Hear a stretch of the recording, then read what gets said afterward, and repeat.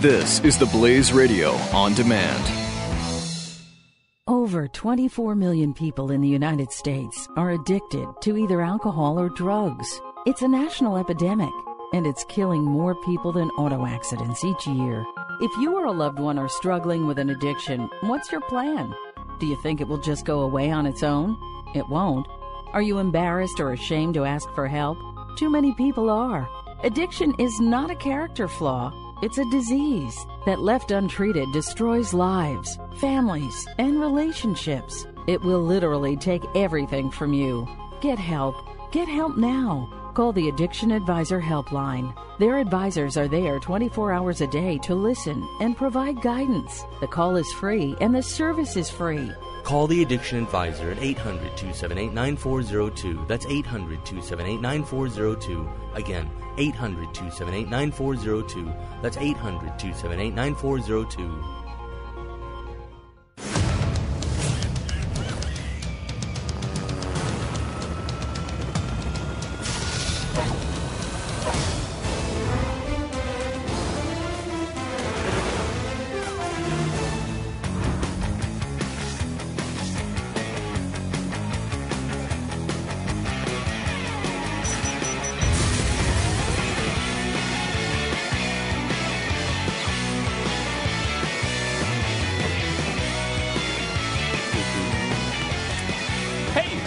Pat and Stu, welcome to it. 888-727-BECK is our phone number if you'd like to get in touch with us anytime during the course of the show.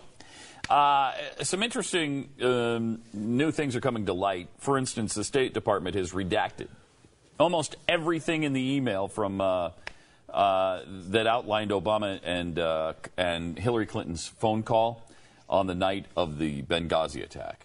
So, well, you say almost everything. What does that even mean, though? It seems like... Well, look at this. I mean, I get a lot from this. Okay, what do you get from that? Well, it says, we are considering releasing this tonight, and then a readout from the president call of Hillary Clinton, so we know the call happened. Right.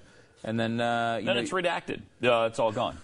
Well, yeah, but you get... But you did get... The time. Again, the time, which was what time? It was September 11th, 2012, 11:45 p.m. 11:45, okay. You know, you get who was on the email. Yeah. And that was whom? It was Sullivan, Jacob. Okay. Jay Rines. Yes. Philippe. Mm-hmm. The Deputy Press Secretary. Okay. Bernadette Meehan. All right. Benjamin Rhodes. And then somebody else. Okay. I don't know who because they redacted it. And then, of course, go ahead and go through the entire context of the content.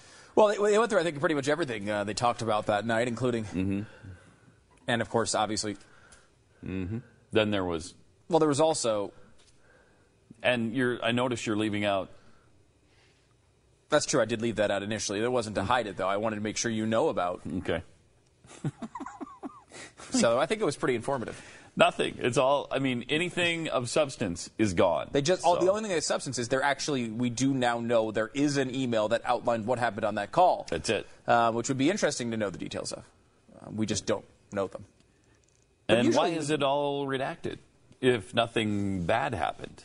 We need to play this on the video. And I don't doubt it says that, right? What does it say? It probably says something to the effect of, these people need help. What should we do? Well, we can't do X, Y, and Z. We stand down. Stand down. I don't know. Well, who knows, right? We don't know because there's a big white box in front of it. And by the way, racists. It used to be black boxes. Now it's white boxes. Racism. And beyond microaggression. Racism. Yes, way beyond microaggression. Way beyond that. So the details about the call are all being withheld from by the federal government. Now, this is the most transparent government of all time in the history of any nation, anywhere in the world or the solar system. I would venture to say the galaxy at this point. This has been the most transparent administration ever in the universe. The whole known and unknown universe. Any alternate systems or universes, it's more transparent than any of those. So it's amazing to me that it's all been withheld. Now, that's not because the information is classified, but because the administration claims they represent internal deliberations about the 2012 terror assault. deliberations, like we were probably speculating on. Hey, stand down. This is the perfect opportunity to get rid of these guys. I mean, I don't know. I don't know what was said. But we thought a lot about the fact that, you know, there was gun running. We know that. They were involved in some gun running. You know, I mean, would it have come to light if they would have helped him? I don't know. I don't know. But they left 4 Americans out to dry. And now we have no idea about what happened with this call, so we're left to speculate. And that's, you know, is probably not a good thing. I'd rather see what was actually there, especially if it's not national security related, which they said it's not. Amazing. But maybe it was politically motivated. Maybe there were discussions of politics that would seem a bit insensitive at a moment like that. Could be something like that. Who knows? My guess is when you know of the existence of this, eventually you find out. But by then, he'll already be canonized on Mount Rushmore, and we won't have a. Yeah. It won't really matter, but we probably will eventually find out. Oh, it won't. You're absolutely right. It won't matter because it'll be. We released those emails 2 years ago. Who cares? Right. But there was nothing on them. Oh, that's old news. Old news. At this point, what difference does it make? That's what we'll hear. Also, again, what difference does it make that we're missing yet another deadline of dealing with Iran? Again, well, according to the White House, it doesn't make any difference. No, it doesn't make any difference at all. White House Press Secretary Josh Earnest said Monday that talks will go past the June 30th deadline, which is today. Whether that means an agreement, or it won't indicate whether it was agreement will be more or less likely because of that. At this point, I would anticipate that negotiations will continue past the deadline. It's not surprising nor uncommon. Well, if it's not surprising nor uncommon, then deadlines aren't deadlines. You'll notice red lines are not red lines and deadlines are not deadlines. That is our administration. Yeah, it really is. It really is. Yeah, I mean, with speaking of red lines, Syria crossed a red line. With their chemical weapons. That was a red line. Right. And they crossed it again. And then we said stuff about it. Yeah. We said, you know what? And we drew another red line. And we said, well, okay, but don't go past this one. And then they crossed that one. And then they crossed that one. And then we said, you know what? Well, maybe they'll just give them all up tomorrow. And then, fine, we'll let them off the hook. And then they said, oh, okay, yeah, we'll give them all up tomorrow then. Sure, that's what we're going to do is give them all up tomorrow. Our friends in Russia are going to help us facilitate. You're sure you're fine with that? Because if you, okay, well, yeah, we'll give them up tomorrow. Not a problem. Why didn't you ask for that before? Yeah, geez. That's essentially what they said. Gosh, this is a great idea. Sure. So they gave them all up tomorrow, which meant nothing because they're still attacking people with chemical weapons, and they're crossing that line yet again. But we drew another one. But and then they chlorine is not historically considered a chemical weapon. Remember that, first of all. No, you use it in your pool. You do. Shut up. You do. You use it in your pool. How chemical can it be? I mean, and we found out it's not even what gives you red eyes when you go and open your eyes underwater. Oh, really? What is it? Pee. What? Pee. What? Urine. You're saying that? Yeah, it's the urine that gives you the red eyes. The urination that's in the water. That's what gives you the red eyes. When did we find this out? We found that out. Was it earlier this week or late last? It was that long ago. Did you see this story too? Yeah. You'd be surprised about it. It gives you the red eyes in the swimming pool. Chlorine doesn't give you red eyes in the swimming pool, which is what I was hopeful it was. I think I missed this particular program. Really? Can you walk me through? Yeah, I can walk you through it. It's that chlorine doesn't cause red eyes in the swimming pool. It's urine. Where are you getting this information? From the... It was on the Blaze. It was on... Yeah, it was. It was a story on the Blaze. It was on the Blaze, too. It's got to be a fact. Who did the study? Can you look it up, yeah, Jeffy, and see if you can find it really quick? Because it is kind of a fascinating, if that seems like a lot of pee. Yeah. I mean, if you enjoy using public swimming pools, and who doesn't, and you get red eyes from it, you're going to love the fact that that's other people's urine in your eyes. Is that urine in your eyes? You're happy to see me. Bizarre. I did not know that. You didn't hear that, really? No. Yeah, I don't know how that escaped your attention, because that's a happy story. That's one of those happy stories. That's the mix of them all. The chlorine binds with all the things trying to kill from your bodies. These chemical irritants. That's what's stinging your eyes. Chlorine, keeps jumping around. Chlorine binding with the urine and the sweat. Ick! Is that nasty? So whose study is this, or survey, or whatever? Is it from some scientist, or is it just from the National Pool Association? It's the National Chlorine Chlorines of America. It could be that, yeah. It also is historically not a chemical weapon. We should point that out. We're the National Chlorine Association. Well, let me give you this while we're on this, by the way. Go ahead. U.S. Centers for Disease Control. Oh, there you go. It's interesting because that's one of those things that you realize how overly worried we are about things. Yes. Yeah. It's like we would freak out if, every time someone would release a report saying there was 2% more microbes in X, Y, or Z food that we're eating, and that's going to be blah. It's like we've been diving into urine for a century, and we've all been fine. Mm-hmm. Yeah. I mean, urine in your eyes, and everything's fine. You would be horrified if somebody peed in your eyes directly. You've Well, got the same thing going on in a pool. Jeffy does have a series of websites in which, forget it. So, by the way, can we go on this chlorine thing for a second? Should we take a quick chlorine break? Go ahead. On the chemical weapons? Yeah. Obama said this: "It's true we've seen reports of chlorine in bombs that have the effect of chemical weapons. Chlorine itself historically has not been listed as a chemical weapon, but when it is used in this fashion, it can be considered a prohibitive use of that particular chemical. So Germany is recognized as because it's not historical. There's no historical basis for chlorine as a chemical weapon. Germany was recognized as the first to use chemical weapons on a mass scale during times of wars. April 22nd, 1915, when British and French troops were assaulted by gas-filled canisters during World War I by the German army, and a gray cloud drifted towards the unsuspecting soldiers in the trenches. Within seconds of inhaling its vapor, agents such as chlorine and mustard gas were used during this era. Wilfred Owen, as a British soldier poet, described a post-chemical attack scene when he wrote, "If you could hear, at every jolt, the blood came gargling from the froth-corrupted lungs." Oof. Does that sound like a chemical weapon to you? Kind of. After one such assault, one observer described it like this: 90 men died from gas poisoning in the trenches or before they could have been taken to a dressing station. Of the 207 brought to the nearest dressing stations, 46 died almost immediately and 12 after long suffering. Does it sound like a historical use of chlorine as a chemical weapon to you? No, because that didn't happen in history. Oh, okay. That was in 1915. And nearly 100,000 soldiers total would die due to attacks from chemical weapons during World War I. And in fact, the German use of chlorine and mustard gas during the years-long struggle is the chief reason we have chemical weapons treaties in effect today.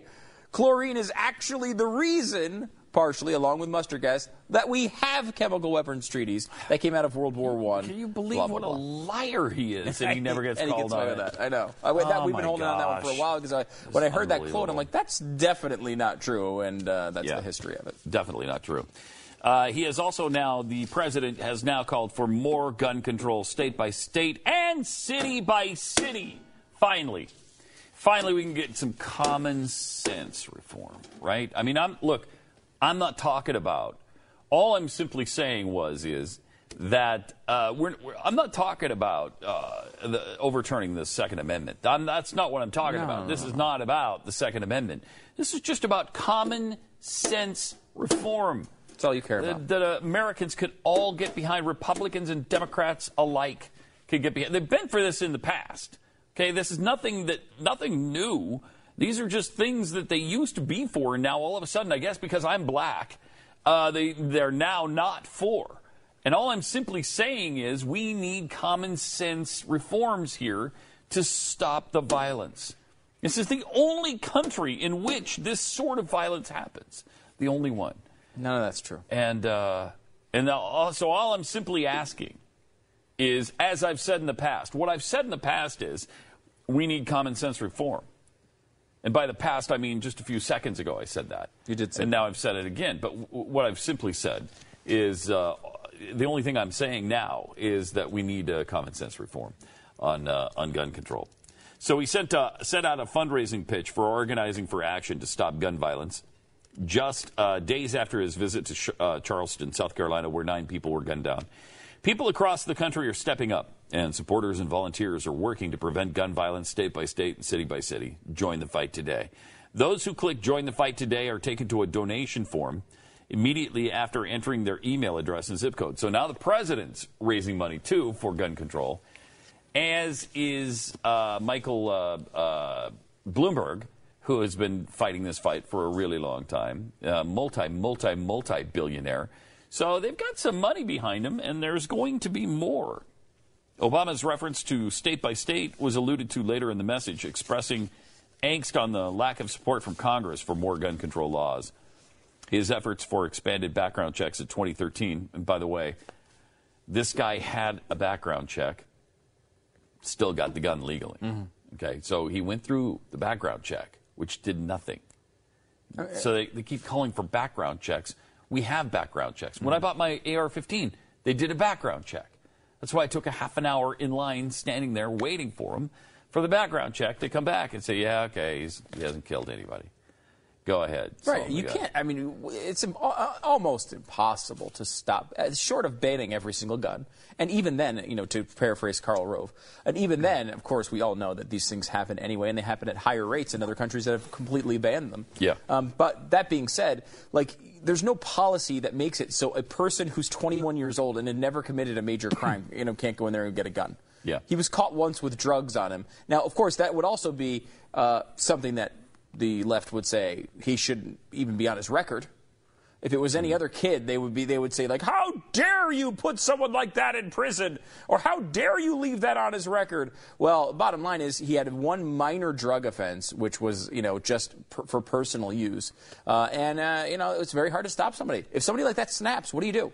It happens everywhere. Yeah. By the way, it's an interesting argument being presented by some gun rights advocates that using the logic in the same-sex marriage ruling by the Supreme Court opens up an interesting argument for guns for all these state laws that restrict gun use to be removed. Listen to this. This is from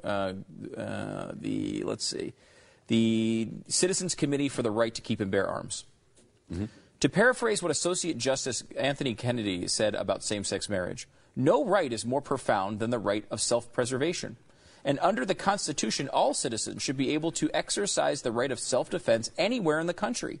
It disparages their ability to do so and diminishes their personhood to deny the right to bear arms that they live in their home states when they are visiting other states. So the idea is the same way that if you get married in one state, they have to recognize your marriage in the other state. If you have a gun license in one state, they have to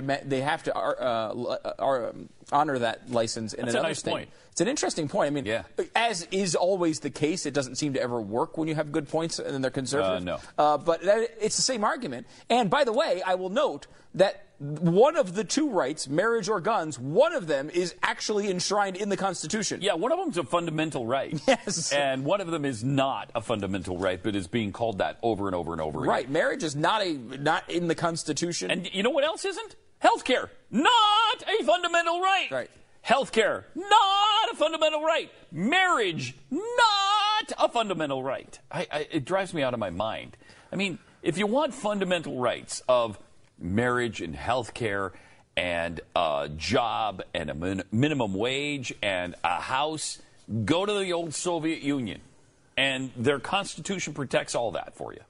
And look at their wonderful lifestyle. I mean, they built some beautiful concrete, wouldn't call them dwellings, I guess I could say that they are. They're not really homes. I was just watching beautiful. A drone tour of Pripyat. Pripyat, yeah. Right outside of Chernobyl. Wow, very beautiful, nice. Beautiful. Especially this time of year. Concrete buildings. Nice. Old Ferris wheels that used to work but would no longer haven't worked for probably 25, 30 years. In the background, that wonderful piece of communist construction. Yeah. Which with the encasement now protecting the radioactive. But you know what? They all had the fundamental right to health care. They did. All of them. Now, sure, 56 of them died. Sure. And many more may die from cancer later on, but whatever. They still had the right to health care. They had the right to free and affordable. Now, they didn't get it, per se, but they had the right to it, and that's what's important. Their heart was in the right place in the Soviet Union. It's all about love, Pat. Love all wins. about love. Love wins, baby. Love wins. I like this. Again, Obama keeps doing this, and I'm not sure why with this gun situation. No single reform will eliminate violence. Right. So why do you keep alluding to it? Well, why do you? In fact, none of the single reforms or double reforms or triple reform would do it. Triple reform Quadruple? wouldn't do it either. A quadruple reform? Mm-mm. Okay, crap. No. You can get a septuple reform. It He still just wouldn't needs do to it. act. He just needs to You do got to it. do something. Just That's needs his to point. do it. We don't need the Well, reform. it is, and it's Exactly his also point. his, as you've pointed out many times, Jeffy, they plant these things so they can come back later and say, no, we told you. Yeah, we told you this. We told you it wasn't going to work. I mean, when it doesn't work and violence goes up, they will say, look, as we said, Yeah, there's no single reform is going to We're get rid of have to violence. do another reform, and that's how you go down that slippery slope. And Sure pretty is. soon you don't have guns anymore. Well, here's something you can do, and that's get your 72-hour kit. And you can do this right away, and you can do it incredibly inexpensively for $10 from My Patriot Supply. Yep. And that includes shipping. You can call them at 800-274-3040. Get started on maybe a 3-month supply, a 6-month supply, or even a year supply, which is what I like to have handy. But this is a great way to start, and it's $10 for a 3-day supply. These are just a couple of example bags from the pack that you'll get. But if you're going to store a year's worth of food, you want to have it in some easy to store sort of container like this. And the 72-hour kit comes this way, and as you get more and more, it'll come the same way as well. Easy to store. And you know makes what else? preparation easy. You don't have to grind any of this. No, there's no grinding oats. You just make food in like the way that. you're used to making food. And the good thing is, the food's actually good. You don't have to, it's not starving through wheat bark. Boll weevil free. And it's boll weevil free. It's Pat's That's favorite point. important. Yeah. Pat was sold on doing these commercials when he heard boll weevil free. That was the thing that sucked Pat in. 800-274-3040 is the number. My Patriot Supply, 72-hour kit, $10, include shipping, 800-274-3040. My Patriot Supply, it's not just food, it's freedom. Are you looking to save 50, 60, even 70% on your phone bill? Well, here's a tip. Broadvoice.com. Hi, it's Brad Staggs of Blaze TV here. Broadvoice offers high-quality phone service for only $8.95 a month. You may ask, how can I save so much money? What's the catch? Well, the secret is the technology. Broadvoice uses VoIP technology that takes analog audio signals from your phone, turns them into digital data, and then transfers them over the internet. This means crystal clear sound and cheaper phone bills. Broadvoice has been ranked in the Deloitte Technology Fast 500 and Inc. 500 as one of the fastest growing private companies in America. Get Broadvoice right now for only $8.95 a month. Keep your existing phone number for free, and Broadvoice will send you their easy plug-in adapter free. All this, and you get unlimited local calling for just $8.95 a month. Plus, for a limited time, Broadvoice will even give you your first month free. Do what we did here at Blaze Radio. Make the switch today at broadvoice.com or call 888-332-8036. 888-332-8036.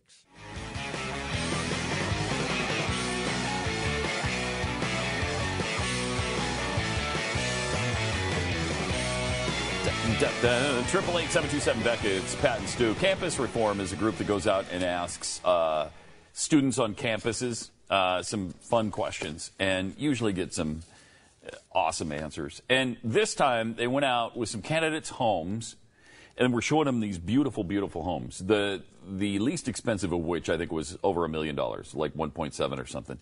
And then they had another one for $2 million or whatever. And then one was $11 million, one was $13 million. So guess which candidate went to which home.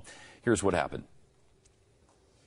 You are going to try and guess which candidate has lived in which mansion. First up, we've got what I'm calling the Embassy Estate. Who do you guys think of these candidates has lived in the Embassy Estate? Let's go with Marco Rubio. Marco Rubio. I like the way you say Rubio. Say it again. Rubio. Rubio. I'll go with Ben Carson. Dr. Ben Carson has lived in the Embassy Estate. That's what we're going with. All right. Next up, the Countryside Castle. Who you got? I'll go with Jeb Bush. Jeb Bush, making bank. The Hampton Hideaway, a cool $11 million. So who do you think is able to afford that? Mark Rubio. Senator Marco Rubio from Florida. I'm thinking about Ben Carson. Ben Carson. All right, he's making that neurosurgeon money. Last, but certainly not least, is the Beachside Bungalow. Donald Trump. No doubt that you think Donald's the one that can afford that? Yeah. 13 million. Yes. For the Beachside Bungalow, who do we think lives in the Beachside Bungalow? It's a bungalow? I'm going to say Marco. Everyone thinks What if I Marco's told very you rich. that all four of these were Hillary Clinton? What? What? Really? This is great. Oh, you're pulling my leg. No way. Are you serious? Yeah, wait. Oh, wow. Hillary Clinton. All of them. Are you serious? Yeah. Are you really? Really? Damn, then she does have that kind of money. Yeah, she does. All right, well, now you're changing my opinion on the election a little bit. Wait, Why? what? So, like, all of them say that. She's just the first. They all say, well, now I'm going to have to rethink my vote. Well, I didn't realize she was that rich. Now I'm not sure what I'm going to do. Why? Great point. Because she had she lived in 4 nice homes? What the hell? What does that have to do with anything? It's progressivism coming back and fighting progressives. It sure is. You teach everybody that rich people are evil for long enough, they all start thinking that way, and then now you have to try to explain why your wealth is not evil. Your wealth is good. Everyone else's is bad, but yours is good. Even though your daughter works for a hedge funds are bad. It's an arsonist getting trapped in his own fire. Yeah. That's a great point. That's really amazing. First of all, it's amazing that I didn't realize the Clintons had owned a $1.7 million home, a $5.7 million home, $11 million and $13 million. Well, that's why they were broke. That's why they were completely broke. Except they're not. And they've got well over $100 million in wealth. That's an eye-opening, start to finish. And I can understand a lot of people saying Jeb Bush. Why Marco Rubio? Why I don't know. Yeah. If anything, he's been in the news for not being able to handle his finances. Yeah. Right. Right? Even though it's not a fair criticism at all, honestly. But, I mean, that's what he got. That's what the news was. He got in trouble for buying an $8,000 boat or something. Yeah, exactly. Yes. I mean, he literally, I think what he makes is his salary in the Senate. That's about it, right? Yeah, and then he wrote that book. He wrote a book, yeah. Well, he during wrote a that book. story, they showed his neighborhood. I mean, the cul-de-sac, whatever he lives on. I mean, it's nice. Yeah. But it's not Hillary Clinton nice. No. Now, look, Hillary Clinton and Bill Clinton, obviously, he's a former president. Yes. Oh, my gosh. But it just shows, again, this would never happen with a conservative. No conservative would be able to walk a line like this because as soon as you came out and said, well, you know, people who are rich are doing all this damage to the country, and they find out you were rich, it would be the lead story for 6 months. But with Hillary Clinton, it doesn't happen. She just gets to just skate through it. I mean, I'll give you an example. Mike Huckabee, who I'm not a fan of.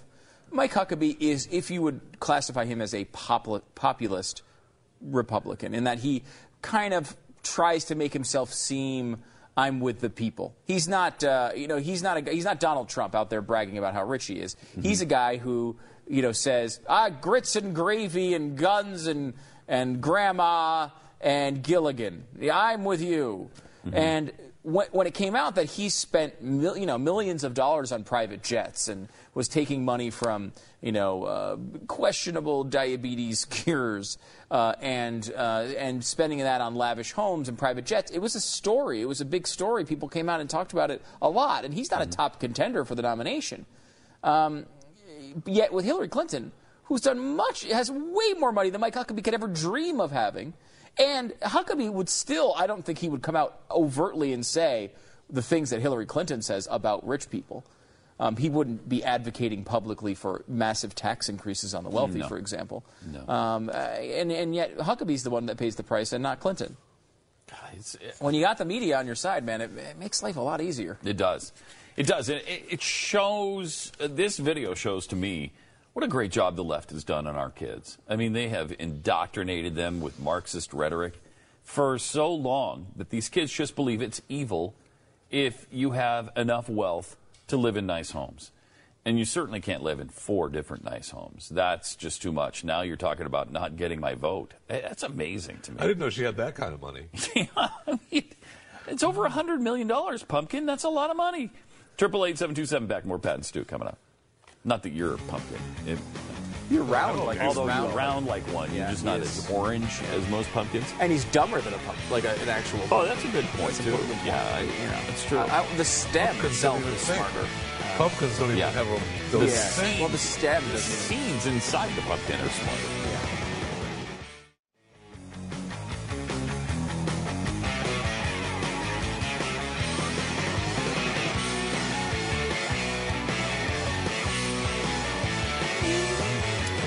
You're in my eye, you're in my eye. See, that's a little urine in the eyes, making them red because it's not the chlorine in the pool, as we were talking about earlier.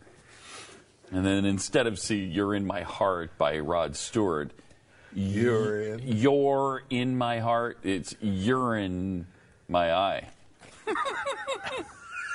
Right? So you get it? Sing along. See? Okay. 888-727-BECK, 888-727-BECK. Apparently the ACLU no longer supports religious freedom for Christians. What? In an op-ed for the Washington Post, ACLU Deputy Legal Director Louise Melling announced that the historic civil rights organization no longer supports the Religious Freedom Restoration Act because Christians can use it as a sword to discriminate. Oh, okay. She points to the Hobby Lobby case as an example of why they've decided to yank their support. Because explain the Hobby Lobby case and how desperately evil that was, Stu, if you could. I don't know if I can on the air. I know. It was so hateful. Hobby Lobby fought for the right to murder women in their own stores. Why? Yeah, basically the decision was did they do that? That Hobby Lobby had the right to poison or shoot Kill any them. would that walked into the store, or any 10-mile radius around any or of the any stores. other employees that were female if they wanted to. They could just murder them where they stood. Just to watch them die. It's similar to that. It's a slight difference. Let me explain the nuance, because that's the headline. Let me give you the nuance here. All right. They wanted to restrict 2 of 16 available types of birth control, and not restrict them per se, just not pay for them. Oh my gosh! So it was even worse than we were saying.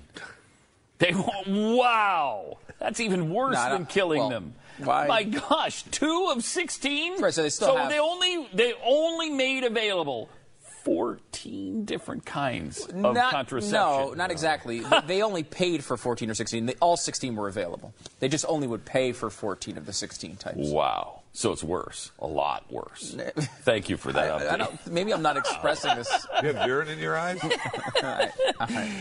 Melling, so she points to the Hobby Lobby case. In the most recent case where they utilized and won using RFRA, the ACLU defended Iknoor Singh, who was a Sikh who was told to shave his beard and remove his turban for military service in the army. They fought and won the right for him to his religious tradition.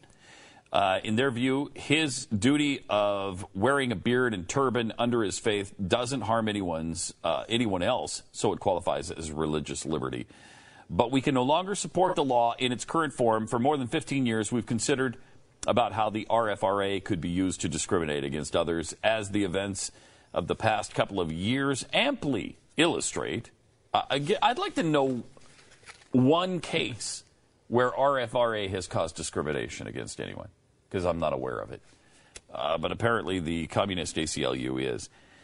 Singh, it is now often, while the RFRA may serve as a shield to protect Singh, it's now often used as a sword to discriminate against women, gay, and transgender people and others. Christians, that's all they want to do is kill people. And that's why the Hobby Lobby case was so bad. ACLU is perplexing. I mean, like, very. Okay, so you can understand, like, some of the things that have frustrated people about the ACLU is they will defend the rights of some terrorist who had his, civil liberties violated in some way. And it's like, you get frustrated because, this person's trying to kill Americans and they're making it difficult to get information from him or something. It's an understandable complaint, but the ACLU has an understandable case there, right? I mean, it's an individual liberty, civil liberties. This is what they're supposed to be doing. Forcing someone who owns a company to pay for something that they don't think is appropriate is not executing civil liberties for anybody. It's executing, as in, like, assassinating the civil liberties of Hobby Lobby and their owners. What we should mention here is that the two... I believe both of the contraceptive devices that they wouldn't pay for, right, for their women, were like the RU486, which is the morning after pill. Right? There's two different. There's two different things there. It's a weird area because there's RU486. There's the Plan B, which is different. Plan B is the morning after pill. Okay, and the reason they wouldn't do that is because they consider it abortion. They consider it to be abortion. Now, Yeah. look, some doctors say it's not. But again, it's not a science judgment; it's a moral judgment. Do you think something is right or wrong? They believe it is wrong. They are people with religious liberties who believe that something is wrong. And all they're saying is, they're not saying, if you do this, we won't let you in the store. They're saying, we don't want to pay for you to do this. Right. Again, you can go you can go pay for it yourself. You can go to another company and get a job where they will pay for it. But no, we ourselves, because we're a family-owned company, don't have to pay for these 2 out of 16 things. This is what was so frustrating, and I was expressing on the radio the other day when the rulings came down, is that especially the EPA one. When conservatives win cases, they win these very specific things. Hobby Lobby, a family-owned corporation, acting on their religious liberty, can restrict certain types of birth control, at least paying for it, if they have a moral objection that is documentable. And it's like, okay, when liberals win cases, well, everybody has gay marriage in every state. And that's it. And it's like, wait a minute, why are our rulings never as wide-ranging as this? We have a right to privacy. Abortion forever. We have everybody forever. Yeah. Law of the land forever. It's like if someone has blonde hair and they're at their 8th month with 29 days and 18 minutes, you can only sort of abort them. Those are our victories. And it's like, why does that always happen? It's like, I think my belief would be that the justices that are conservative take that role seriously. They're not looking for judicial activism. They're not trying to be super legislators. They're trying to say, okay, this is what you're asking. This is what I'm going to answer. And I'm not going to make it any broader than that. But Ruth Bader Ginsburg does not get held down by that standard. And again, which one do you do? I feel comfortable being on the side of the argument that says, you know what? No. I mean, I don't want to be the guys that go in there and take all the power the liberals have given, but it does work, right? I mean, that is how you get these things done. So, I mean, it's a tough argument. Yeah, it's frustrating. It's frustrating. And also, SCOTUS blocked Texas's abortion clinic regulations, too. They moved to keep 19 abortion clinics open as the Texas legal battle still tries to get them closed. The justices voted 5-4 to grant an emergency appeal from the clinics after a federal appeals court upheld new clinic regulations and refused to keep them on hold while the clinics appealed to the Supreme Court. Yeah. So this one's interesting because they passed somewhat restrictive laws for abortion clinics in Texas, which say you have to be near certain, you have to have admission into hospitals, you have to have certain medical standards at your place. Which seems prudent. When you're talking about the safety and the health of the mother and the child. Yeah. So if anything goes wrong, you want them to have some medical expertise, right? Mm-hmm. You want it to be a clean and technologically advanced place where they can take care of any kind of problem that arises. If it gets ugly, they can get into a hospital quickly and easily. Yeah. And so that was, now look, That's just code for your bigotry. I will say, you make a joke there, Jeffy, and I wouldn't call it bigotry, but let's be honest about it. A good portion of it is code. It's what they're doing. I mean, it's plainly they're trying to get abortion illegal without it being illegal. Which is fine. Which, again, used to be okay. And I think that is what they're doing. If I'm being honest about it, I think that is what they're doing. They're trying to restrict. They're coming up with restrictions that will minimize the amount of abortions possible because they don't like abortion and they think it's bad. And like, you know what? They should be able to fight for that. So separate from that, separate from whether it's a good policy or not, the Supreme Court basically said, because this law has passed, most of these abortion clinics have closed down because they know it's coming and they're not going to be able to have business, so they've closed down. And these other people are saying, well, wait until the Supreme Court looks at it until you close us down for good. So they're holding off on this law while a few of these abortion clinics remain open. And then if the Supreme Court says, you know what, we're not going to look at this, it'll be over and the law will be in place. And if you can restrict abortion like this, you're going to wind up being a society that has much less abortion. I mean, you are. That'd be terrible, wouldn't it? I know, That'd be again, I terrible think it's a great if thing. you couldn't murder 3 to 5 million people a year. It'd be really tragic. It's so fascinating to me that these progressives are amazingly concerned about the potential discomfort that a brutal serial killer might feel as he's being put to sleep, receiving the death penalty. Mm-hmm. And they fight that all the way to the Supreme Court, calling it cruel and unusual that we administer these drugs. Had no problem, none whatsoever, with a fully viable human being coming out of the birth canal and not being completely out with all of their fingers and toes, and yet you can jam scissors into the back of the neck and kill the child. And that's perfectly fine, and they've got no problem with it, because that's only about the mother and her body. Well, wait a minute. It wasn't her body you just jammed scissors into. Hold on a second. It's just the most ludicrous thing, it is, maybe in the history of mankind. I heard and that is such a powerful point. I mean, the problem with this debate is people talk about it all the time, and you get entrenched in your side. But if you look at this, I mean, I don't understand how anyone can be on the other side of that argument. No, I don't either. And by the way, most people aren't. I mean, you're in the 80 to 90 percentile of when you're talking opposition late when you talk term late-term like abortion, which is positive at least.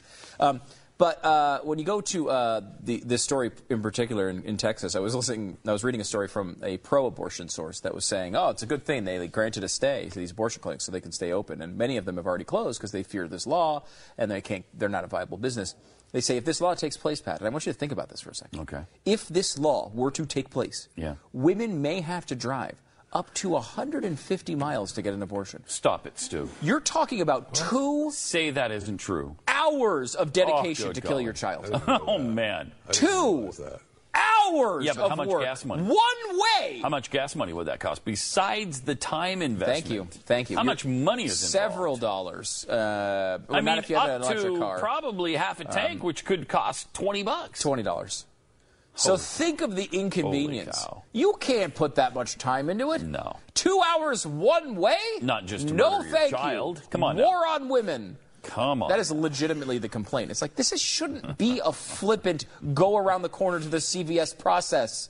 If it's going to happen, which I obviously completely oppose, but if you're going to do it, it should be something that you contemplate for a long period of time. You don't do it whimsically because it's close. Yeah. Amazing stuff. 888-727-BECK. More Pat and Stu coming up. Tag it out. Just like Jeffy. Yeah. Good point. See, what we're saying simply is that you're...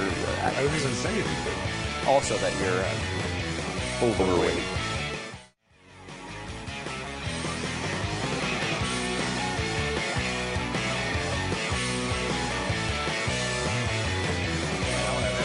Triple 8-727-BECK. We're hateful.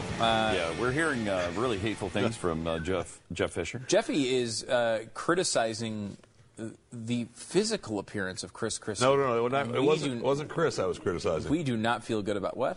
Excuse me? It wasn't Chris I was criticizing. Who were you criticizing? Just Holy people cow. that were around him. Well, his family was around him. I didn't realize that was his family. Holy cow. Look at this. Are you talking about his wife? Are you saying you don't find his or wife one of to be his attractive? children? The people around him. What are the people around him? What You happened? tell me it was his family. I didn't realize it was his family. I don't know if it was his family that I was looking at. I just know the people around him. In what? And what does that mean? What does that mean? Man, rough. Rough in what way? Rough in... They didn't look that good. That's all I'm saying. I saw him on Fox News. They look fine. Okay. Good. Look fine. Maybe I was looking at a different feed. That's possible. All right. 888-727-BECK. 888-727-BECK.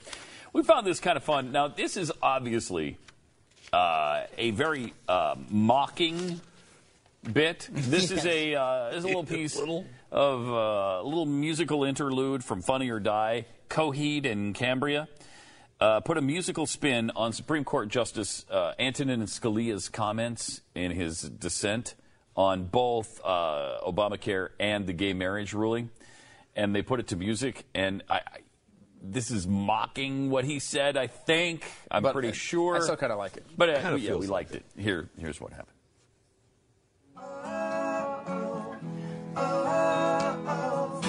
You're out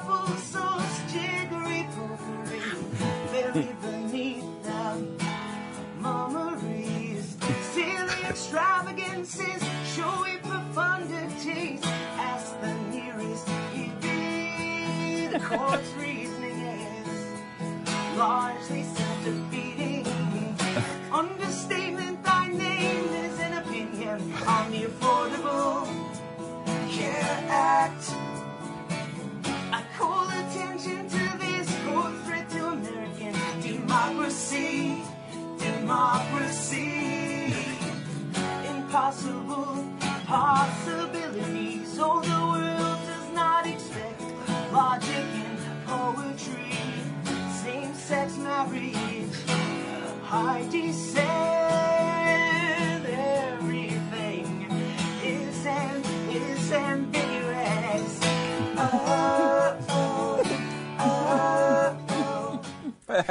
Okay. First of all, I mean, yeah, of course they're mocking, but it's A, it's well done. But B, it is. It's more information on the case than almost anyone that goes to that website has ever received. No kidding. And while they might not necessarily understand it from this context, maybe they'll go to the page and say, did he really say pure applesauce? I want to know what context that's in. And maybe they'll actually read the idiocy he was calling idiocy. Now, wait a minute. What is jiggery pokery? Right. What could that be? Well, maybe you go to the ruling. Yeah. You look it up. I'm probably being way too optimistic here. But maybe you are. somebody actually looks at the law as it relates to one of these cases. I wish it was at true. some but it's point. Not gonna happen. No way. Not going to happen. But still. No way. Still, nicely done. And obviously that's kind of a slam to him for some of the verbiage he used. I suppose that's true, although there's no point which they actually say that. I mean, No, they don't say anything. No, they Obviously, I just assume because it's Funny or Die and it's Antonin Scalia, they say that. But it could just, I mean, there is a part of Antonin Scalia that even if you hate his rulings, is just, he's an entertaining guy. He's a wordsmith. He's a curmudgeonly sort of wordsmith. And there's something entertaining about that anyway. And he doesn't mind actually taking on his fellow justices. Oh, yeah. Which is somewhat unusual. He seems to basically hate the court at this point. I mean, he's saying they're tyrants. Now, I don't know that he hates the people, but he certainly hates the court and what they're doing. He hates what's going on because he knows it's unconstitutional. How do you draw that line? And the guy reveres the Constitution. I don't know. It's really hard. It's really hard. I don't know how they do it because the Supreme Court probably does it better than anybody else. The Supreme Court, I understand that Scalia and, isn't it Ginsburg, aren't they very good friends? Right. We heard that not too long ago. They're very close friends. Rand Paul, Harry Reid, that guy. I mean, I don't know how you draw the line. Yeah, and in the Supreme Court, with that close quarters, and they are supposedly so friendly with one another, and, I mean, they're there for life, so they don't have to worry about their gig. This is from a footnote. This is how angry he is now, though. As he goes through some of the flowery messages, he says, if I supported an opinion like that, I would, quote, hide my head in a bag. The Supreme Court of the United States has descended from the disciplined legal reasoning of John Marshall and Joseph Story to the mystical aphorisms of the fortune cookie. Notice they didn't put that in the song. No, they didn't. Yeah. But that's brilliant and true.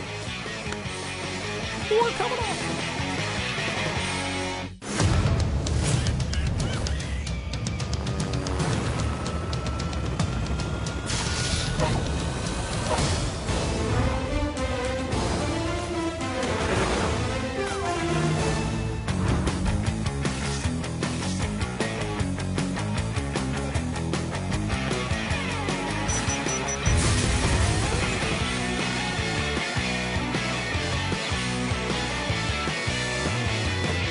Stu. 888-727 Beckets. I hate you. It's Pat and Stu. Stu has really been looking forward to walking us through the economic charts that are Greece in, I think, 7 easy steps. Yeah. To kind of take us through the entire Greece crisis. And I will say that the way we prep this show, which is usually we do a radio show immediately preceding it, so it's difficult to prep the show.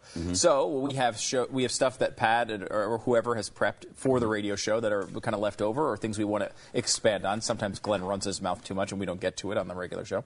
And then there's things that, like, as I see during the show, I'll send over to the staff that says, hey, this would be a cool one to do. And then, Andrew, who puts all of our stuff together, does a great job filling in all the gaps and giving us a good direction to go every day. So we have a big. This was one of the ones I actually sent. So I will say I can. You can actually walk you through these charts. Good. This is pretty amazing. It's from 538, a site I do enjoy, and it gives you these 7 charts about how bad Greece is. Now, Greece, there's a lot of problems over in Europe, obviously, but Greece is really an outlier to the negative. I mean, they really do a hell of a good job at failing. Greece is also the word, if I'm not mistaken, that you heard. It's got groove and it's got a meaning.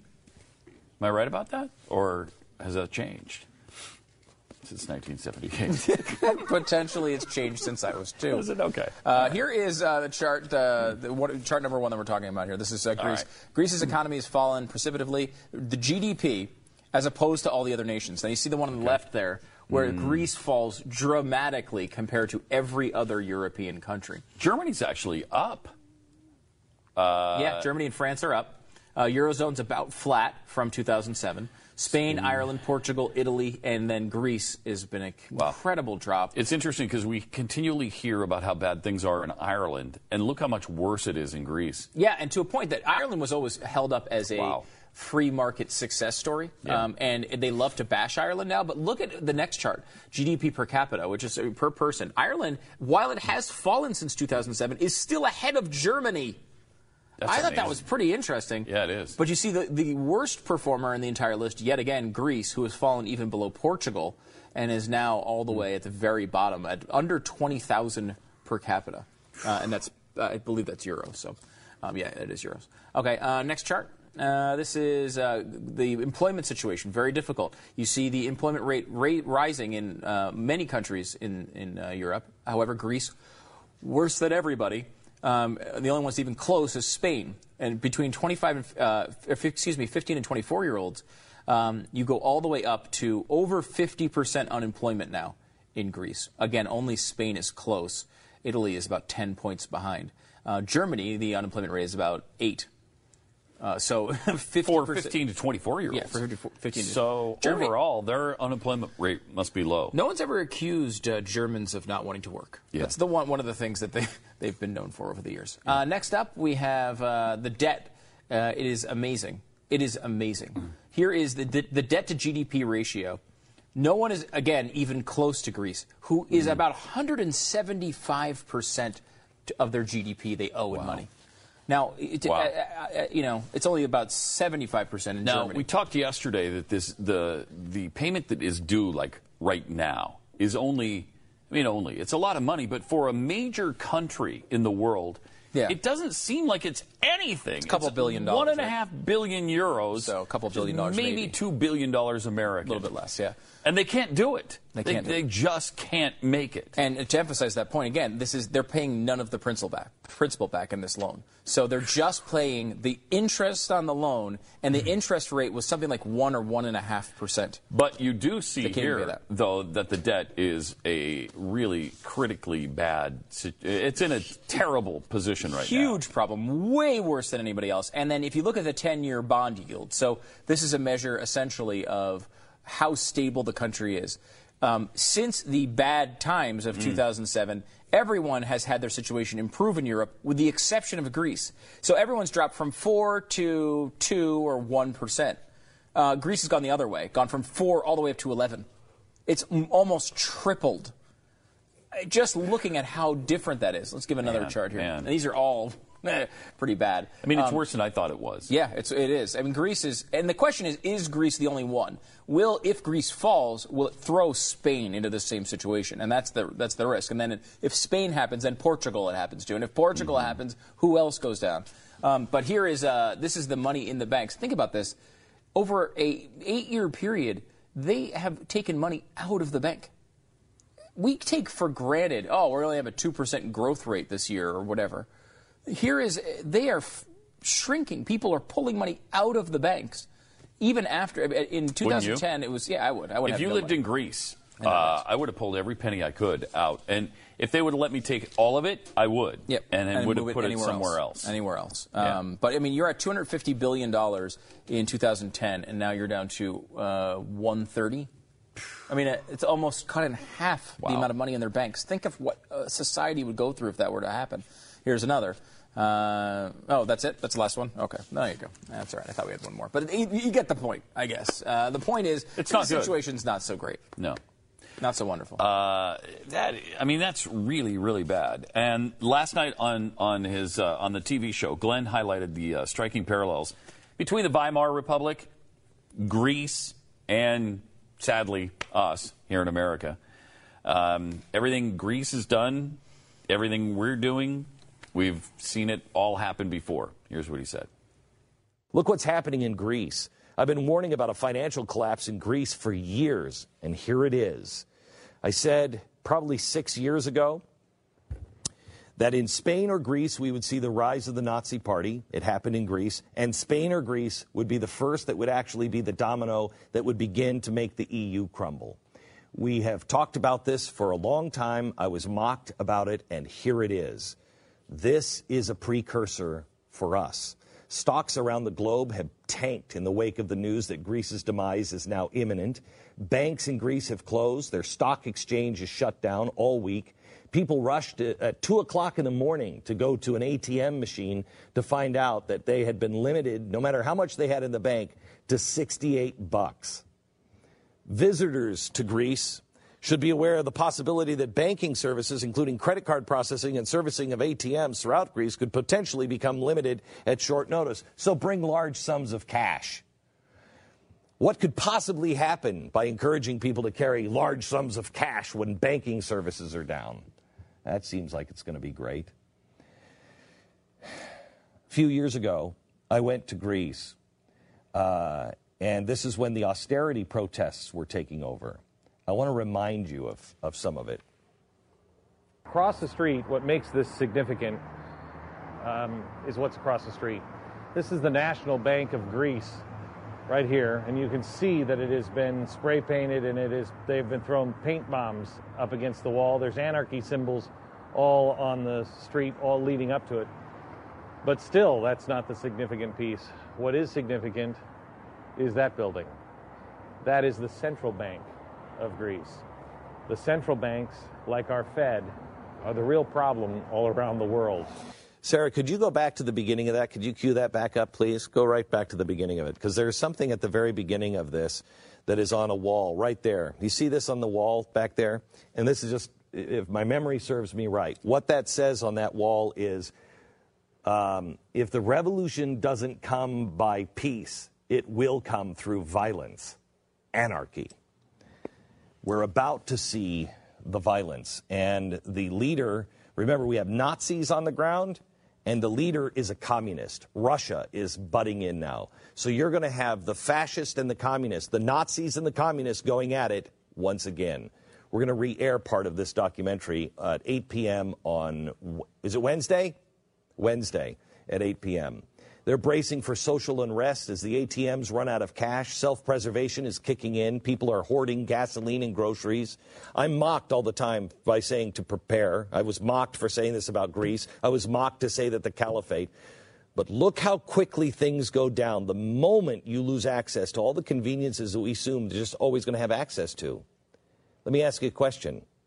Do you think we'll be any different when our economic day of reckoning comes? Hashtag love wins, because it's coming. Everything Greece has done, everything we're doing, we have seen it play out before. The parallels are striking. In the 1920s, Germany's Weimar Republic, it rose in the aftermath of World War I and suffered from a horrible economy. Most of it stemmed from the government's decision to attempt to pay its deep foreign debts inflicted by progressive Woodrow Wilson on Germany. They decided they were going to print the money and just give the rest of the world inflated money because they didn't have any money, so they just printed it. Sound familiar? This caused hyperinflation, which crippled the economy, put it out. Unemployment, food, and energy shortages were everywhere, and the people were desperate. And it opened the door for extremist views to take root. This is how the Nazi Party became popular. Golden Dawn in Greece is doing the same thing all over again. And the same thing will happen here if we don't wake up. We're making the same mistakes. In the Weimar Republic, the government decided to enact gun registration and then allowed for governments to confiscate the firearms if needed for public safety. When Hitler eventually seized power, he used all of the registration of the firearms to disarm the political opponents and the Jews. The Jews weren't allowed to own guns and got 20 years in labor camps if they were caught with one. Weimar tried to print their way out of debt. So did Greece. So are we. Weimar restricted guns, so have we. Nazis used suffering to gain power. Extremists did the same in Greece, and we're beginning to do it here as well. And we'll dismiss them. Oh, it'll never happen here.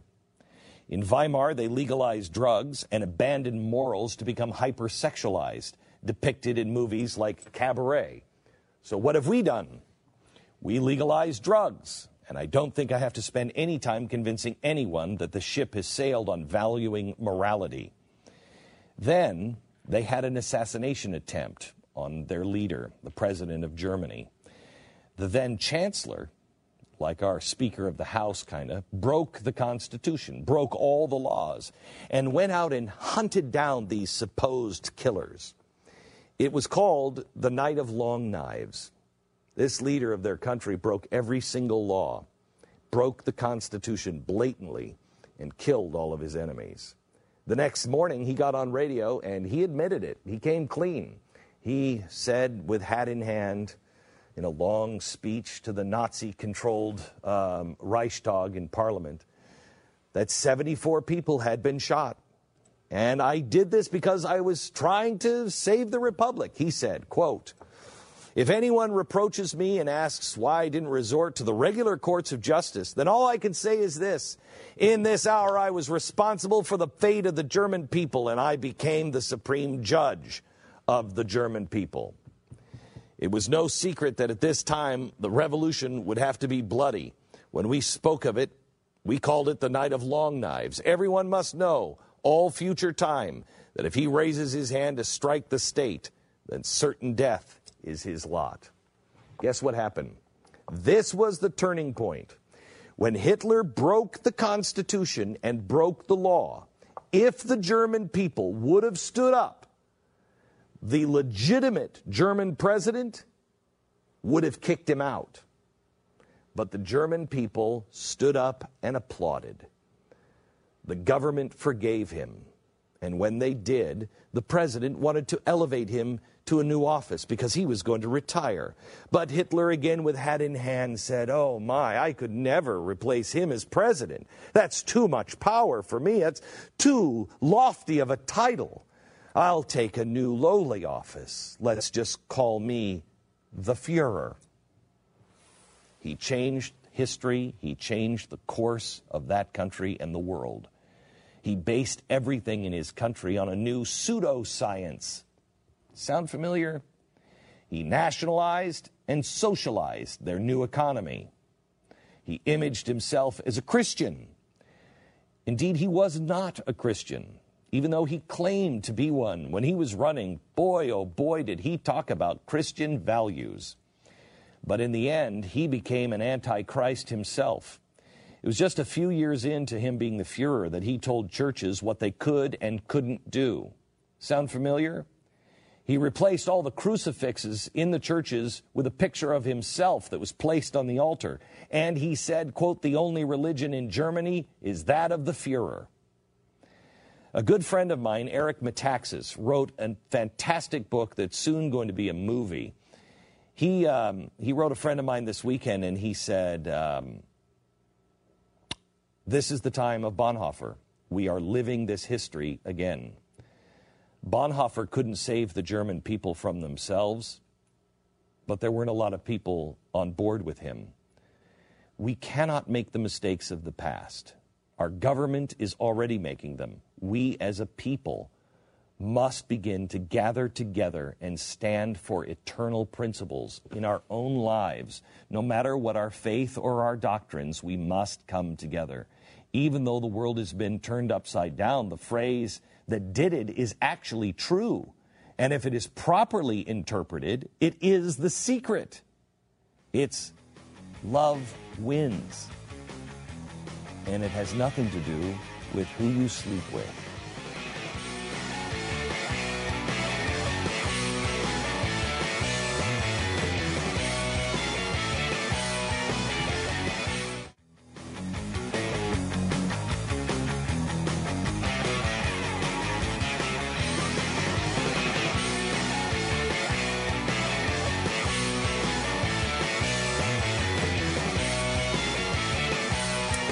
Triple 727-BECK, 888-727-BECK. Let's check in with Neil in California. Oh, good. I wanted to. Me too.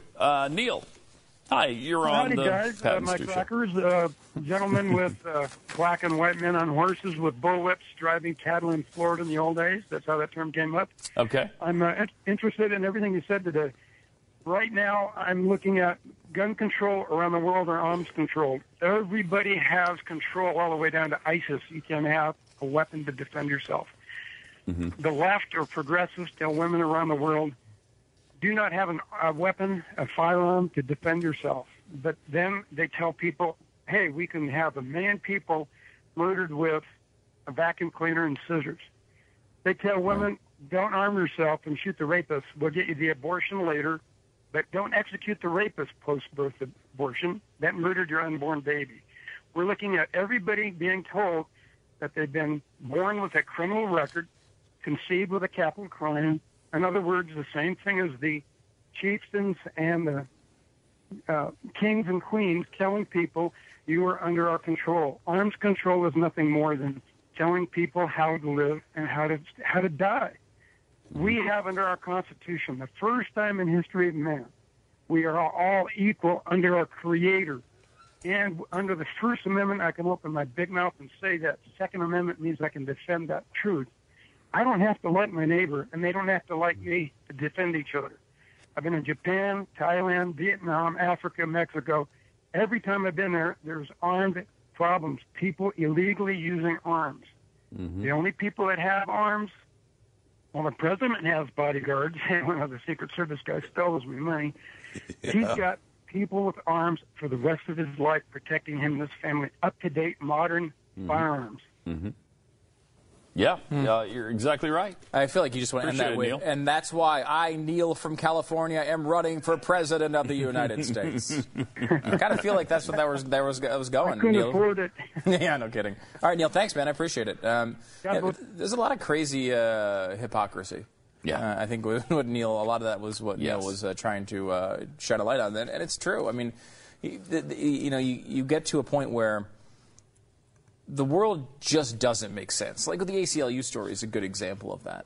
Why would the ACLU, if they actually were an organization based on civil liberties and individual liberties, why would they be all of a sudden against the RFRA? Well, it's because they're not. They're just in the position of what feels good at the moment. And right now, X, Y, or Z is popular. That's where they'll stand. That's not a. I don't think I thought that about the ACLU. I mean, we know that they were started as a communist organization, right? I mean, you know the history of it better than I do, Pat, but I mean, that's, we've heard that many times. I just don't know, I don't know what they're doing now. And you see the same thing when you have a war on women and Republicans hate black people, yet there would be tens of millions more of both if you listen to us on Life. Right. Yeah, and that point is never acknowledged. Certainly never made by the left. They pretend it doesn't exist. They pretend that the 13 million blacks who've been aborted weren't being created anyway. I mean, they don't talk about that. And that was, if you go back to the beginning of Planned Parenthood, it's interesting because that was Margaret Sanger's ultimate goal, was to eliminate the minorities and the undesirables. She didn't want people who weren't super smart around her. She didn't want people who were minorities. She was an unbelievable racist. She believed in genocide, and she tried to help bring it along. And yet, for some reason, the organization that she founded is perfectly fine and exempt from any scrutiny whatsoever. Let's go to Brian in Missouri. Brian, hi, you're on Pat and Stu. Hey, how are you guys doing? Good. Hey, Who's that weird guy, lurking in the shadows? I think his name's Jeffy. He's a little overweight. It's freaking me out every time I watch your show. I know. That's a good observation, although the little overweight, I'm not exactly sure who you're talking about. We can only assume you're being polite, but you needn't be, Brian. Go ahead and say what you want. I'm 16, constitutional conservative. I have my own radio show on Blog Talk Radio. Nice. Great. And I want really want you guys to induct Jon Stewart into the Douche Hall of Fame.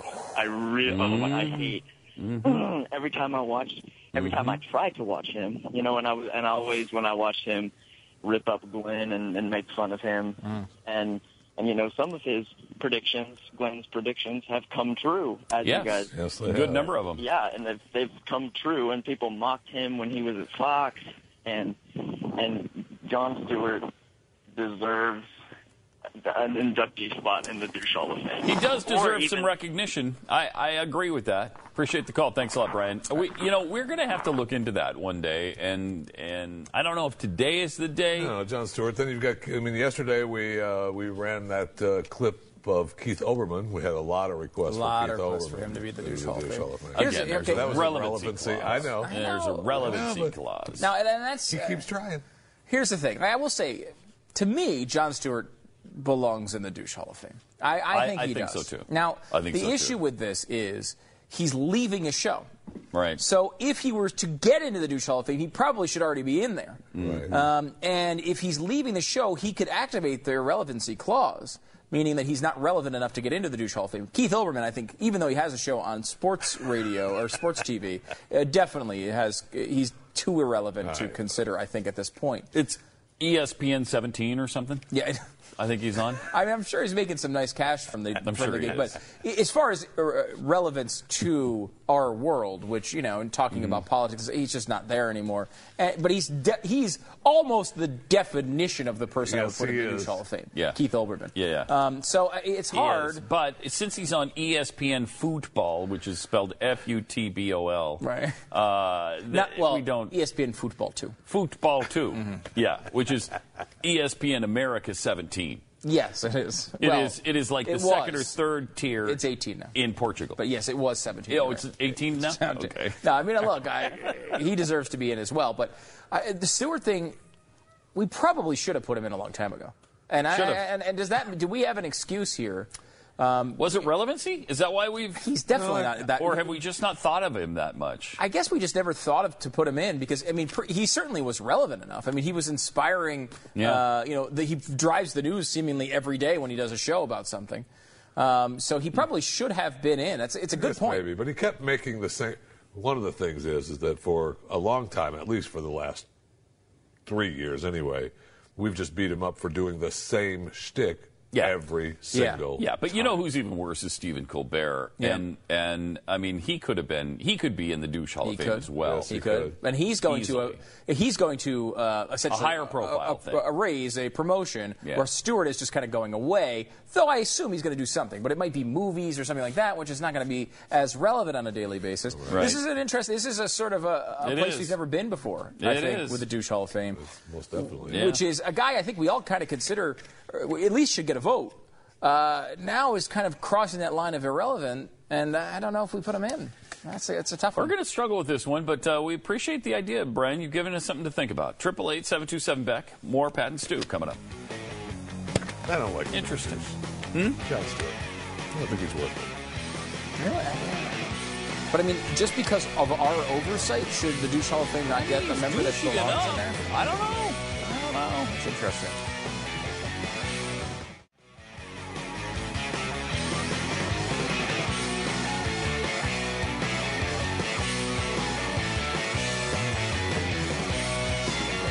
This is interesting. We were talking about Jon Stewart going into the Douche Hall of Fame, and as I was flipping through the intranets in the break, we were told... All of them? Did you flip through all the intranets? all the tubes. I got through all the tubes. All right, and once I got through all the tubes, I discovered that apparently Jon Stewart did a monologue about Antonin Scalia last night and said, because he's a hypocrite, what an idiot, blah, blah, blah. What a glorious sight it would be to see those two people talk about something.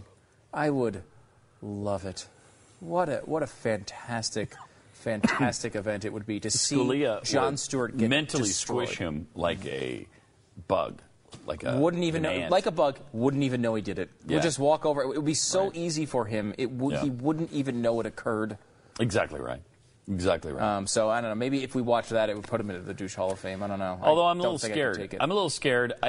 We need to get to this because Robert Redford sees the last chance now to fix our climate. Oh, we've arrived at the last It's the one. last chance. So if we don't do it now, they'll shut up about it because it's obviously over. Well, yeah, they'll shut up because we'll all be dead. Okay, good. Good. Well, that way, as long as we don't hear about it again after this last chance, I'm fine. This December, the world must unite behind a common goal because, look, this is it. You know when you say look after because, it's an important statement you're about to make. That's true. Because, look, this is it. This is our only planet, our only life source. This may be our last chance. Is that compelling or what? Redford. Is that compelling? What are you doing, Jeff? I'm just looking at Robert Redford with that mop of fake red hair on the top of his head. Yeah, it's attractive. It doesn't look real. It's a good look. Is it? I don't think it is. I think he's. I'll bet you he's bald now. But he's Robert Redford. He can't appear in public bald. And without his little red hair mop. The world government will try to forge a new global accord to address climate change at the UN Climate Conference in Paris in December with both developed and developing countries. The landmark agreement, I like this, is a landmark agreement that would limit global warming to 3.6 degrees Fahrenheit. So they're going to get together and they're going to decide, all right, we're going to tell global warming not to warm any more than 3.6 degrees. They go so 3.7 degrees, we won't hear about it. No, we'll tell the climate. No, you're going back to 3.6 because that's as high as we're going to allow you.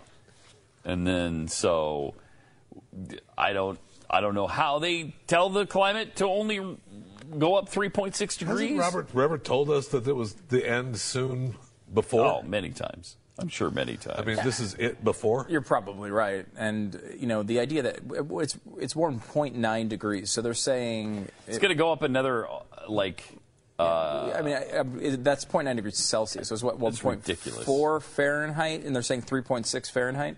So they're going to let it go up as it has already. Then another time. 2 degrees. And then a little bit more. Jeez, man. Well, here's the thing, though, Stu. We are all responsible for this crisis, according to Robert. Your mission is as simple as it is daunting. Save the world before it's too late.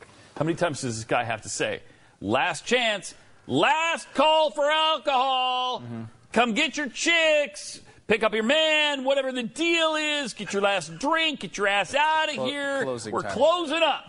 It's closing time. You can tell Who's the band that does closing time? Semisonic. Yes, thank you. Semisonic. It's closing time. Time to forget the rest of the lyrics. Go out to the places you will be from. Thank you.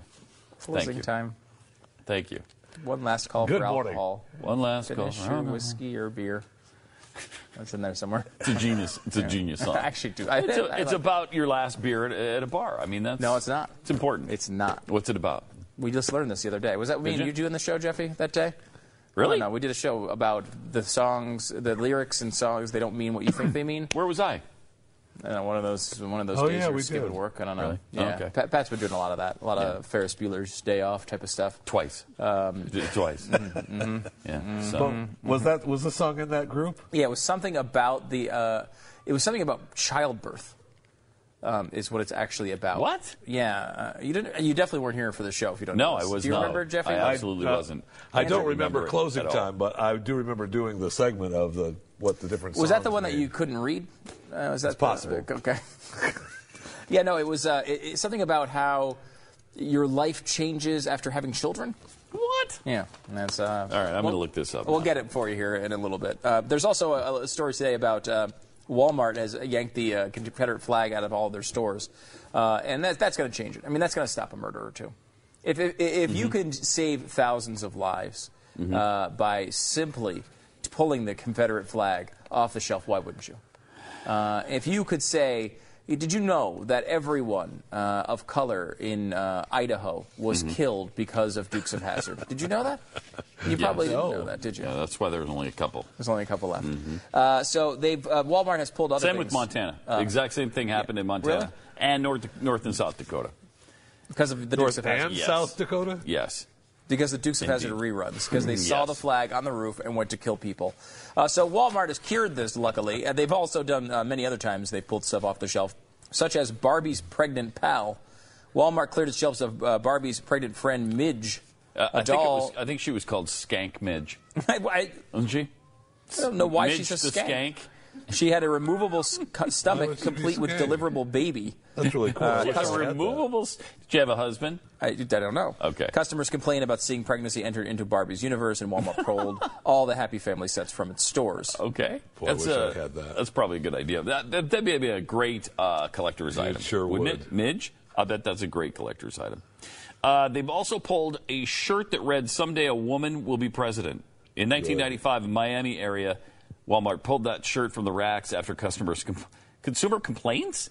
The shirt, which featured the character Margaret from Dennis the Menace, ran afoul of the company's family values. What? So it went back. Why would a woman being president run afoul? They have really changed, haven't they? Haven't they? Wow. Jeez. I mean, who would have a problem with that shirt? I can't imagine. I literally can't imagine why you would have a problem with that shirt. There's no problem with that shirt. I mean, unless you just hate women. But I don't. I mean, does Talk Walmart about a war on hate women? Apparently, they did in 1995. Stu. I guess so. Hateful. How about underwear? Specifically these underwear who needs credit cards when you have Santa? That's what it says on the rear. A little odd. Undergarments pulled in December 2007, and I guess it was just a sexual undertone for younger girls. But I don't know. It just says who needs credit cards when you have Santa. It doesn't seem to say anything about sex. It's just on underwear. Well, back in 2000, we had a similar debate, apparently, about whether the Confederate flag should be flown over South Carolina's State House. That battle also spilled into Walmart's grocery aisles, and they removed their Confederate-themed barbecue sauce. At the southern Walmart stores, though, not all of them. Okay. All righty. During the flag debate, Bessinger replaced all the American flags at his eateries with Confederate flags, a move that Walmart saw as objectionable and needlessly provocative, so the company yanked his sauces from stores. Then they pulled the naughty leopard costume for toddlers. Okay. I think that's a good idea, too. Yeah, that's probably not smart. You can still get those at other stores, though. Naughty leopard. Look at that. For 2-year-old kids, you've got a naughty leopard outfit. And I wasn't joking. You can get those at other places still today. I remember this. Why do you keep bringing that up? That's creepy. It's because Pat's making a big deal. Look at how horrible it is. But I looked at some of the outfits this past year. Same kind of stuff. Still I'll say, too, you know what the problem with that is? The word naughty. Right. I mean, outside of that, it's not like it's revealing or anything. It's just a normal little... I mean, like, if it just said leopard, I don't think there would be any problem with it. But leopard calling it naughty... Cute leopard outfit. Right. Like, it's just naughty leopard. Right. It's like, wait a minute, what do you mean naughty? Wait a minute. All right, and then you've got... where are we? Where do we leave off? Number 6. Number 6, okay. 1999, Walmart put the brakes on selling an action figure with WWE wrestler Al Snow. His wrestling gimmick at the time involved walking into the ring while carrying and talking into a mannequin head. Naturally, his action figure came with a head as an accessory, but they thought a couple of professors said it was a problem. They told the press that selling the action figure to society would normalize violent treatment of women. We're telling little boys that it's acceptable behavior to, of course, decapitate women, which is exactly what they learned about that. Exactly. Because when you see a head, you're going to think, oh, wow, it's okay to decapitate women. Yeah, right, obviously. That's the first thing that pops into your head. First thing. Also, if you're a frisky 17-year-old looking for the latest Maxim stuff or FHM, don't look at Walmart. In 2003, the store banned the so-called lad mags due to their racy photo spreads and body editorial content. So they took those off the shelves. For a long time, Walmart has removed music, too. They've declined to stock any music bearing a parental advisory. If you have a warning for explicit lyrics, they don't carry it. When the store carried Nirvana's album In Utero, it changed the song title Rape Me to the less offensive and kind of weird Waif Me. Similarly, the store declined to carry Prince's 1988 album Love Sexy because of a fairly tame cover that featured a nude photo of the artist. That sounds awful. I don't know if I remember the nude. I don't want to see it either. Photo of how about Superbad and their DVDs? You remember that movie, Superbad? It has McLovin in it. Sort of. 2007 is when it came out. Had a replica of the fake license McLovin had. Most movie fans just saw it as something fun, but of course it is a fake ID, and technically they didn't want to put that out there. And technically illegal. I guess. You know, right. So, I mean, I don't know. It's a little bit over. They also banned Cuban pajamas for some reason. Really? Because I guess they come from Get that list from Mental Flaws. We'll tweet it out at World of Stew. Okay. Now, the lyrics of Closing Time. See if you can decipher what this is about. Mm-hmm. I think you're right, Stu. Closing time. Open all the doors and let you out into the world. Obviously, that sounds like birth, right? Okay. Closing time. Turn the lights up over every boy and every girl. Closing time. One last call for alcohol. So finish your whiskey or beer. And what they were saying the heck there, is that? it was, Mom, you can't drink anymore because you're getting pregnant or something. Okay. It was something like that. It was the definition of that. Okay. Closing time. You don't have to go home, but you can't stay here. Okay. So, meaning in the womb? I guess. Okay. You don't have to go home, meaning heaven. But you can't stay here? Maybe. They said their description of this was the lead singer disguised the real meaning because he knew his bandmates would get sick of him playing a song about his children. Really? Which, you could see that in a rock band, yeah. I know who I want to take me home. I know who I want to take me home. Blah, blah, blah. Take me home. Closing time. Time for you to go out to the places you'll be from. Closing time. This room won't be open till your brothers or your sisters come. Obviously, that's what this is about. Right. So gather up your jackets and move it to the exits. I hope you found a friend. Closing time. Every new beginning comes from some other beginning's end. Oh, you can see it. Yeah. Yeah, it kind of works. Yeah. Mm-hmm. It actually is a great It's song. sad when people do kind of cool songs, and then that's it. They're gone. Yeah, they were a pretty good band, too. I saw them before that song came out in concert, randomly. Like they were playing with another band I liked, and I remember liking them enough to go buy their CD that no one had ever heard at the time. Was Closing Time on it? No, it was the CD before Closing Time. And it had 3 or 4 songs I really liked on it. And Closing Time and the one they released after that had the same thing. It wasn't like they weren't one of those bands that I liked every song, but like there were a few songs on each one of those that were pretty good. Yeah. And then gone. Mm-hmm. It's weird. 888-727-BECK. More Pat and Stu coming up. And we'll marvel at maybe other one-hit wonders over the years. Yeah, I found it. Maybe not what we did. Did you? And? 15 famous songs. I found the secret.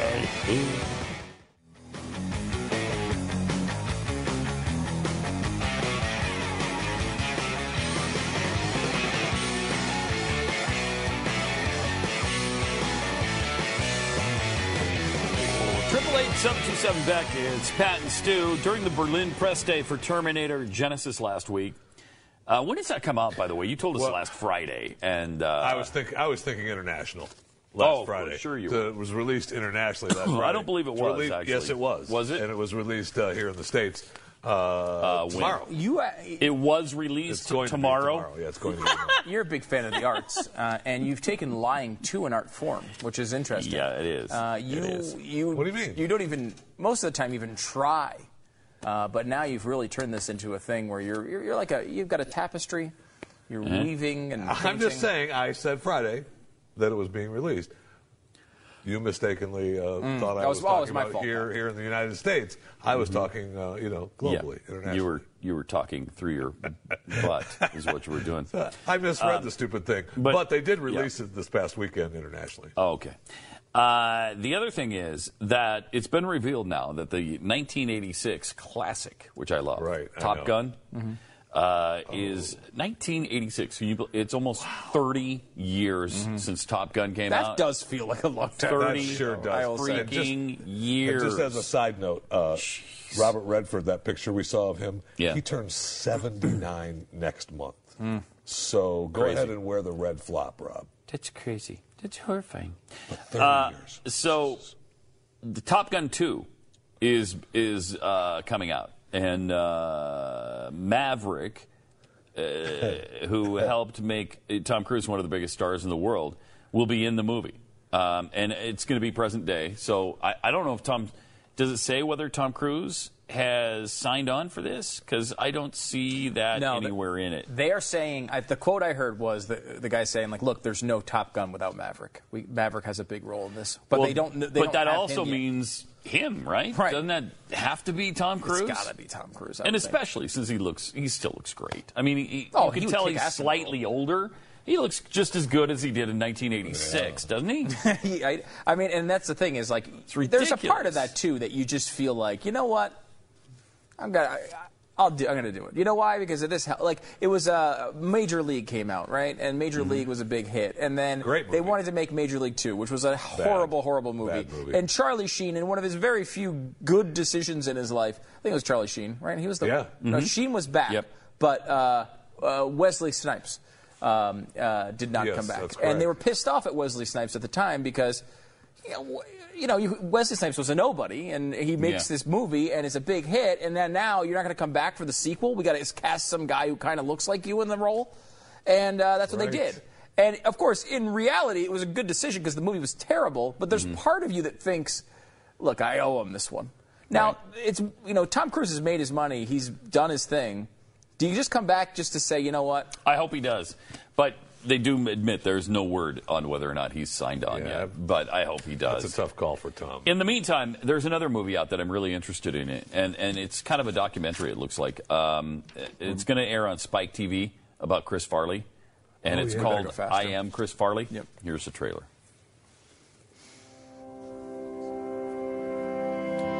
How can we get back on the right track? Anytime you get to talk about Chris Farley is a good day, man.